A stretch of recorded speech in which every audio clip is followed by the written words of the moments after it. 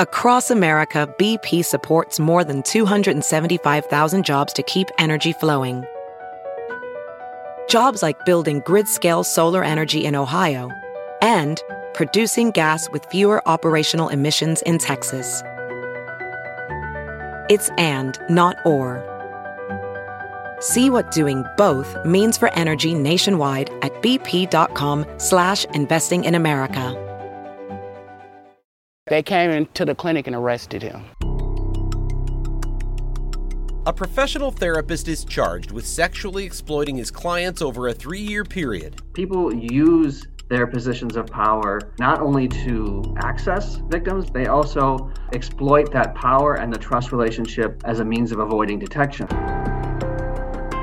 A Fox 6 investigation finds it is far from his first encounter with the law. How did you get a therapy license with a record like that? But it's the allegations that never made it into court. This might be just another example, sadly, of that particular system failing survivors. That have advocates for victims of sexual violence asking how a man accused of raping 4 women got a license to counsel others behind closed doors. We call that falling through the cracks, and you've clearly identified a huge gaping crack there.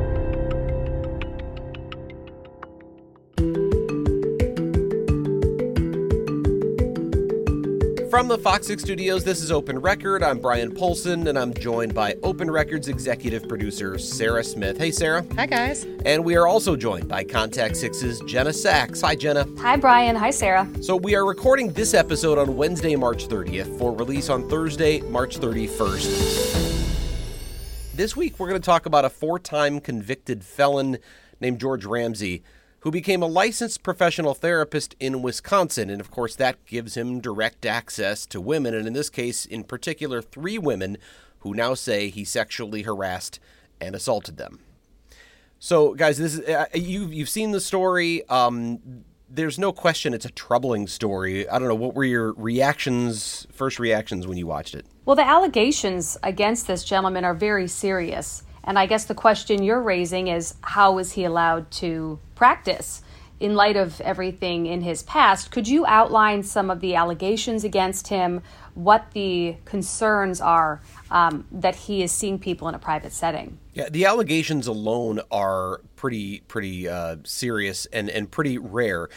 I've done stories in the past on therapists who've been accused of some sort of sexual misconduct, and usually it is something where it otherwise appears to be consensual, but it's never consensual when it's a therapist with a client because there's a power dynamic. It's completely against their ethics and against the law, frankly, for them to have any kind of sexual relationship. In this case, the allegations are more serious because they don't appear to have been advances that were wanted. In other words, these were female clients who say that George Ramsey would hug them at the end of sessions or would make sexually suggestive comments like, you need to dress sexier next time, or dress for success, which, with a wink, something that sort of suggested that he wanted them to dress more provocatively. But then those things started to progress beyond just harassment or verbal intimidation to actual physical touching. He would grope them over their clothing, grab himself over his clothing. Then he would start to do things like unzipping their clothing, undressing himself in front of them, and then it actually progressed at certain times to actual sexual contact. The most probably disturbing of the allegations happened in March of 2021, so about a year ago, when one of the victims says that Ramsey, at a private facility that he had set up as his own counseling center, which, by the way, on a side note, he never got any approval through the state to open. He's running this private counseling center. She says that he has her in this closed room. He is undressing himself and then trying to force her to perform a sex act by pushing her head down. But when she resists, when she pulls away, he sits back. She describes this anyway. Her allegations are that he sits back in a chair at his desk and pulls open a desk drawer, and inside that drawer is a gun. And he tells her that essentially the door's locked, no one else can hear what's going on. And obviously she's terrified. She says she's looking around the room to try to find a way to get out, an opportunity. And what she came up with was instead to sort of turn the tables and suggest she was into it and they should meet at a hotel. and that was a more proper place to do this. And to her relief, he agreed, and she was able to get away, and she went to police. So at least those are the things that are described in the allegations. Obviously, particularly that last situation, but all of them are disturbing. All of them are obviously way over the line for a therapist, but they cross the line from just inappropriate behavior by a therapist to actual sexual assault. That was like my one thought as I watched the story and as hearing you talk about it again in a little bit more detail even than what's in the story. And just, it's wild that the allegations and just the accusations against him. And that alone, I think, usually is enough for us to go, hey, we should look into this guy. But that's not, that wasn't the only thing that prompted you to start your investigation here. So what else came that popped in that caught your attention? Well, and this is one of those cases where I'm going to give producer Pete the nod, because he found the details of this case in a search warrant affidavit at the Milwaukee County Courthouse a long time ago. And he said, well, you've got to read this. This is really troubling. And when you look at someone who's accused of doing that kind of engaging in that level of misconduct, you think, okay, there's more to this guy. This isn't just a clean-cut professional with no background in the court system who suddenly decides to start sexually assaulting women. So producer Pete looked him up, and he saw that he has a pretty lengthy criminal record, including some felony charges. And that's when producer Pete came to me and said, I think there's more to this. How does this guy even end up with a therapy license in the first place? And that was where we started the process. Producer Pete put in an open records request to Milwaukee police for everything they have on this guy. He wanted their complete background, their records. And when those records finally came back, there were some really disturbing allegations that predated George Ramsey's first application to become a licensed therapist. And that's where this really, I think, took a more serious turn, an even more serious turn, because now it's not just about one bad guy doing terrible things. It becomes a question about a system that gave him that access when there were all of these red flags. I'd like to hear more about that part of it, because as a woman, I think it's easy to put ourselves, Sarah and I, probably putting ourselves in the position of the victims here, because you go into this room with someone, you trust that they're professional, that they're certified, that it's a safe space, and it wasn't, seemingly, for these women who went into this situation. Can you tell me a bit about what's in his past? You mentioned rape allegations. Yeah, those are the ones that stood out. But setting those aside for a moment, in terms of just convictions alone, they go. George Ramsey's 62 years old now. He was 61 when these allegations surfaced. He didn't get his first therapy license until he was 46 years old. Go way back to when he was in his 20s. He was living in California. He was convicted of robbery, a felony in California. So that's 40 years ago, or almost 40 years ago, he's convicted of a felony. He comes back to Wisconsin, and he is charged with, there was a drunk driving crash where he seriously injured an elderly woman, broke both of her legs, destroyed her car. He's charged and sentenced in that case, and while he's serving in the work release facility in Milwaukee, he goes off to, one of his days of release and just doesn't come back. He's charged with escape. So he didn't, break out of a prison, but still it's a very serious criminal charge, escape from custody, in addition to the drunk driving crash that seriously injured someone. And as time goes on, there are a variety of allegations, oftentimes involving him being in possession of a gun. He's a convicted felon. You can't have a gun, but he's caught over and over again having guns in his possession. This happens in his 30s. It happens again in his 40s. These are all convictions that are clear in the record, but what really stood out was 4 arrests in 1997, 2000, again in 2000, and then in 2002, in which George Ramsey was identified and arrested by police as the suspect in 4 unrelated sexual assaults. What really stands out, it's with 4 different victims. It'd be pretty bad to have raped the same person 4 times over those years. But it's even more alarming when there are 4 distinct victims making very similar allegations against the same person. Ramsey was identified all 4 times. He was arrested by police all 4 times. The records show that these cases were considered cleared by arrest. In other words, as far as police were concerned, they solved the crime. And these were very serious sexual assaults. This wasn't just some inappropriate touching. This was people who said he forced them into situations where he was trying to physically force their bodies into certain positions, or he did in fact rape them. 2 of the victims said he had a knife at the time. And one of them, probably the most disturbing of them, was a 95-pound homeless woman with a drug addiction who was smoking crack, or told police she'd been smoking crack with this stranger who turns out to be Ramsey. And he became violent. He had a knife. She ends up escaping the apartment without her clothes, and is bleeding, is crying, is standing in the street at a payphone calling 911 when someone else comes up and asks, what's wrong, and then police arrive. But ultimately, none of those cases led to criminal charges, because in every case, these were women who were either themselves compromised in terms of credibility. They were drug addicts. One was a prostitute. It really interesting and alarming. In one of the cases, police came across the victim because they were investigating a series of homicides of prostitutes. And they talked to one of the prostitutes that they found on the street, and she said, well, actually, there's this guy who just held me at knife point and raped me recently. And she described George Ramsey. Now, he was never identified as a suspect in those prostitute homicides, but that was a big deal back at the time, that investigation. So the fact that his name keeps coming up over and over again is obviously very troubling. But in every case, the victims either didn't show up for charging conferences with the district attorney, or they immediately told police, I just wanted you to get here so I could be safe. I don't want to go any further with this.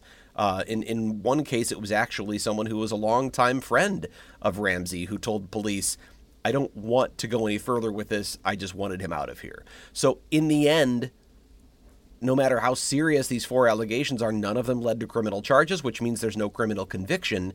And that ends up not being something in a typical background check search. So then, as you mentioned, these all happened prior to him going into being a therapist. So, if he would have been charged and if these victims would have appeared at these various hearings, would that have prevented him then, from getting a therapy license? Because you mentioned none of these allegations, and after being arrested, because he's never charged, are never going to show up on a background check. So obviously, I feel like that probably plays a role in him in the therapy license. Well, and I should be clear. I don't know for sure that they wouldn't show up in a background check. I said that, but they may well show up in one. But it's not guaranteed, and where it really becomes an issue is when it comes to the state licensing agency, which in this case is the Wisconsin Department of Safety and Professional Services.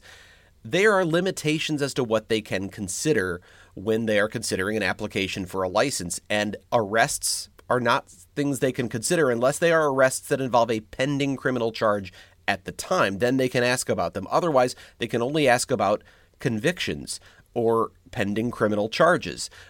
So a past arrest that was cleared and not, no processed by the prosecutor, wasn't turned into a criminal charge, they can't consider that. So that obviously becomes an issue in this process in terms of whether or not they looked through these allegations in considering, is this an appropriate person to be a professional therapist?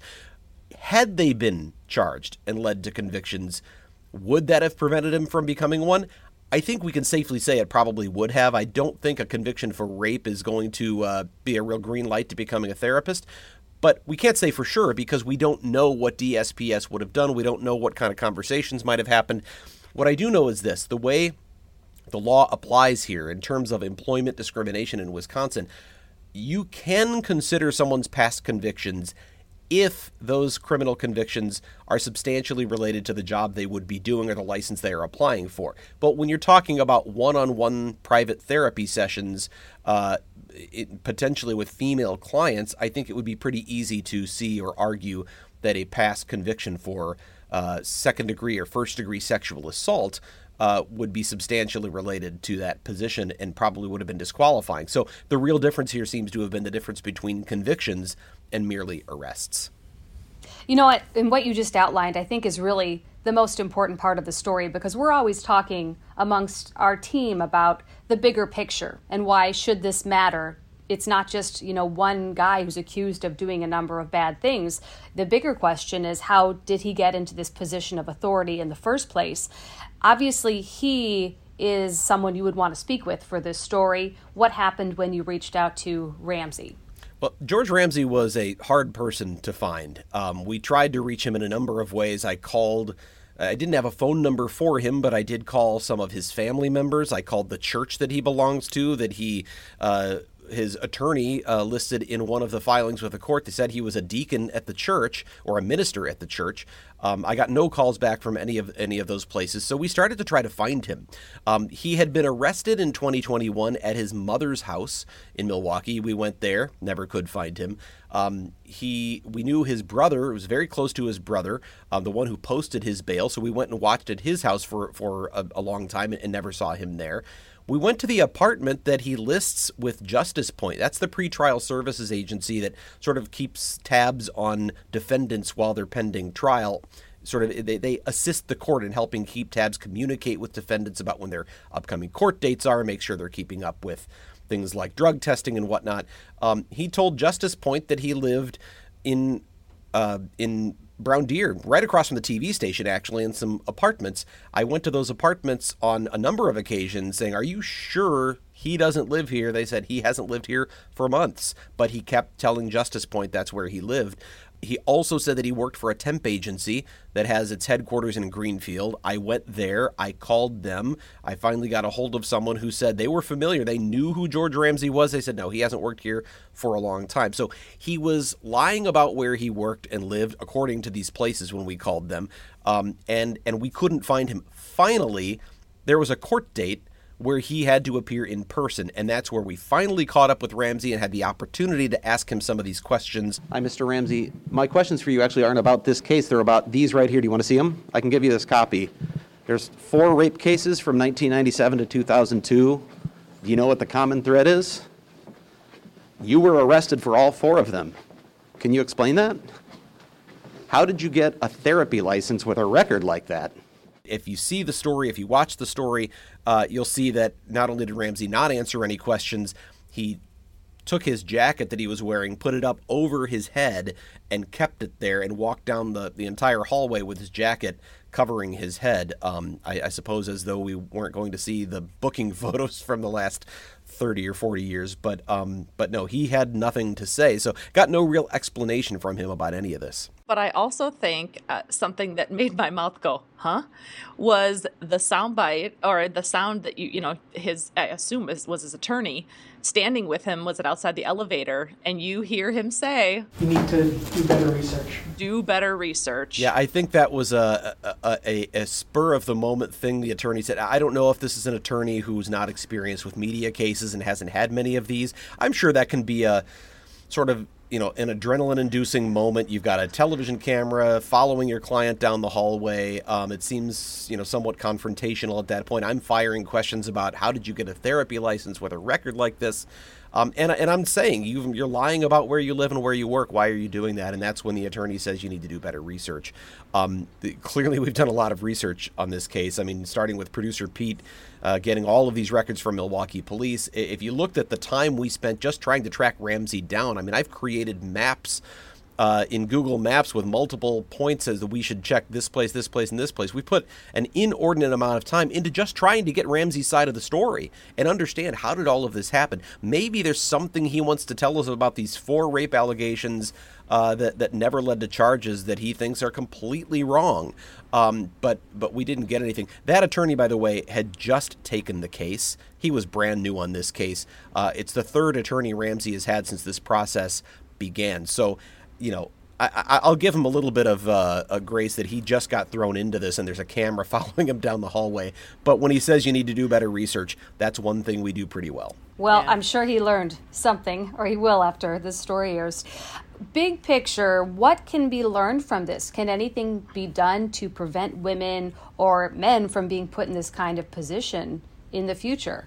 Well, I did talk to a couple of experts, those who are advocates for victims of sexual violence, with Wisconsin Coalition Against Sexual Assault and RAINN, which is a national organization, the Rape, Abuse, and Incest National Network. Both of them were obviously troubled, concerned by this, but they both had a difficult time identifying what the easy solution is here. And the challenge is, because we're dealing with arrest records, not conviction records. And actually, Ian Henderson in particular was pretty adamant about saying they don't want people's past arrests, if they weren't convicted, they don't want those to be used against them in future employment. They actually run into a lot of people who have a difficult time getting employment because of previous run-ins with the law. So he didn't really want to advocate for saying, well, we should also consider everybody's arrest records. Because, again, if you've been arrested but not convicted, you're innocent under the law. So technically, George Ramsey's certainly innocent of all four of those cases, but if you are the one evaluating, is this a person we should be giving this kind of a license or this kind of access to, those things must stand out as red flags. And one of the things that Camille Cooper with RAINN said to me was she would like to see arrests be considered as a piece, especially for a position like this where there is such vulnerability and sensitivity. Victims are often the most vulnerable and reluctant when they have credibility issues themselves. And someone who's going to see a substance abuse counselor is automatically vulnerable and automatically has credibility issues. They're addicts. And so when you're going to put someone in that kind of position of authority, she said she believes it's appropriate to consider arrests as an additional red flag. Let's also remember that Ramsey had 4 felony convictions prior to applying for a license. Now, maybe those 4 felony convictions alone, they were felon in possession of a firearm, they were, a drunk driving case, there was a robbery. Maybe the state could look at those and say, well, he's applying to be a substance abuse counselor, and after all, those are often people with a troubled past themselves. That's what gets them into that role. But when you add in the element of these 4 very serious cases, if he was already on the fence, that might be the tipping point where they say, you know what, this is just not a person who's appropriate. Now, they also said, Camille Cooper from RAINN said she's not really sure legally where that would fall. It may well be that the state wouldn't be able to make a strong case. They can't consider him guilty of those sexual assaults because he wasn't charged. So are these other crimes, are they substantially related to the practice of therapy or counseling to the degree that they could have denied him a license? It's not clear. The one thing that gives us some hope going forward that maybe this wouldn't happen again, these rape cases occurred from, or alleged rape cases that were never charged, but these arrests occurred from 1997 to 2002. And at that time, there was still a lot of stuff being done on paper. There wasn't as much use of DNA. The sense is that today, someone who had the same history, if in fact these were 4 rapes that occurred as described by the victims, that the DNA taken from the person who was arrested would have flagged 4 times in the system, and police may have been able to do more with it. In other words, systems have changed to the point that where maybe this wouldn't happen again. You'd certainly hope not. But from the side of the state agency being able to detect this and prevent it, there's no real easy answer. It's a challenging one.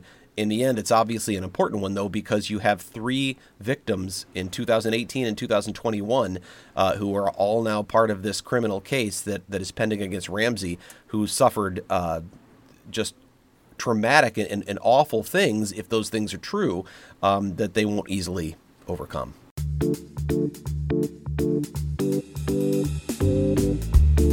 And it is time for us to go off the record. This is the part of the podcast where we get a little more casual, have a little fun by answering a question for which we have not prepared. Executive producer Sarah Smith is stretching her arms, getting prepared to ask us. As you were reading that, I realized I was like, I'm sitting with such poor posture. I need to stretch. I'm just getting ready for this off the record. Okay, so today I have a question, and it reminded me of something that my grandma used to do. And granted, our grandparents and older relatives lived through some real tough times and did a lot of things that maybe don't really make sense to us now. But my grandma used to save the styrofoam under the 1 pound ground beef or, some sort of ground meat, the little plate. Oh, She'd yeah. wash them off and save them. And at her house, there'd be a stack of them. I don't know. What did she I've use never them seen her. for? I'd never seen her. No clue. I never saw her use one, but they were there just in case. So that leads me to my question of what so-called old person things do you do? I thought you were going to ask me, like, what things do I serve? Because a similar thing, like today's version of that, I think, is Amazon boxes, right? Because you get... It's a good box. But there are so many brand new, great boxes. And the thing is, I know. I hate them piling up in my house. So I usually have a sort of a periodic, like, okay, box tear down time. And I take the X-Acto knife and box cutter, and I chop them up and I throw them in the recycling, and it's great. But as it gets closer and closer to Christmas, I go, maybe I should hang on to that, and my basement becomes box storage central. And it's like your grandma's stack of the little styrofoam trays. I have a whole bunch of boxes, and it's funny. It's like the first week of January when I go, oh, I don't need these anymore, and I finally can sort of clear out my basement of all of the boxes. Is that an old person thing? I feel like anything that you save / reuse, which, okay, I'm all for saving the environment, reusing stuff.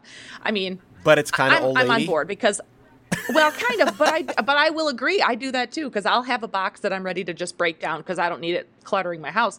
And at one point walked halfway to the recycling and went, it's a good box. I'm going to keep this. Like, what?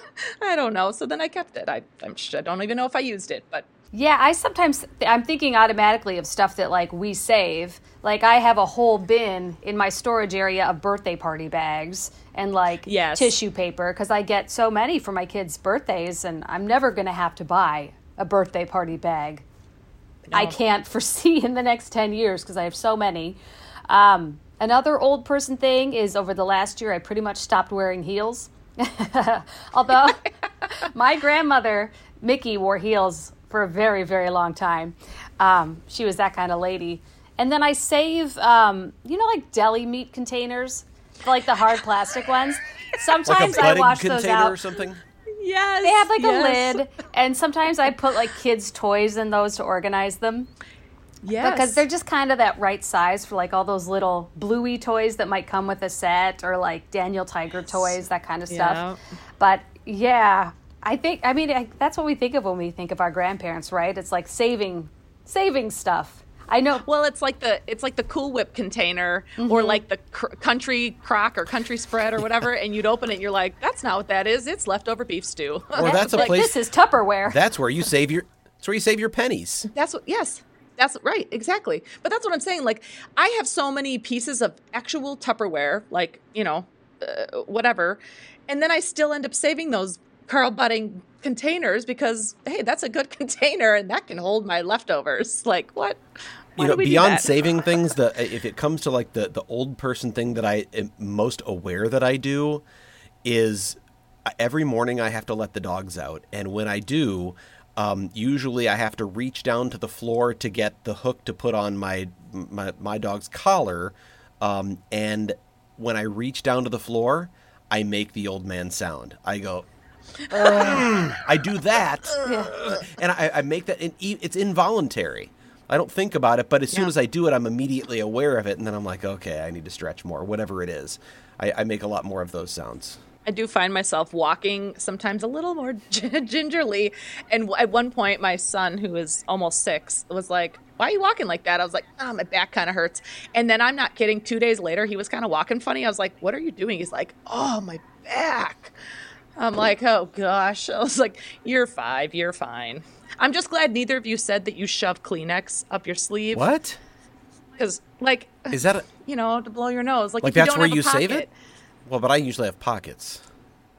Well, I don't know. Maybe some grandmas and grandpas don't. I would say that my grandma and then also my husband's grandma, who are both no longer with us, but they both would shove Kleenex right in their little thing here. And then it'd be funny because then it'd start to like poke out and then you'd be like, tuck that Kleenex in. So is it strange that we're on a medium podcasts that is probably the most youthful medium out there, and we're talking about what old people we are. Old people Well, we are, yeah. Well, speaking of old people, I feel like I need like 2 sweaters on every day now. I'm just sitting here shivering in my basement. So I don't know about you. I'm getting colder now that I'm in my late 30s. I just want a sweater or 2 on all the time. Oh, and I got a really big fuzzy bathrobe that goes all the way to the floor. And I love it so much. So I feel like an old lady when I put that on too. I don't know, Jenna, just wait till you're my age and you start to feel hot every once in a while. That's really great too. I posted something on social media recently, like commented on something, I don't know what it was, but I started it out with I don't know if I sound like an old man here, but blah, blah, blah. And like 3 different people said, yep, you do. And I was like, oh my gosh, it's no longer like a funny thing to say. It's actually becoming true. So I need to avoid saying that. Someone said that to me the other day because I heard a song on Top 40. And I said, those lyrics are terrible.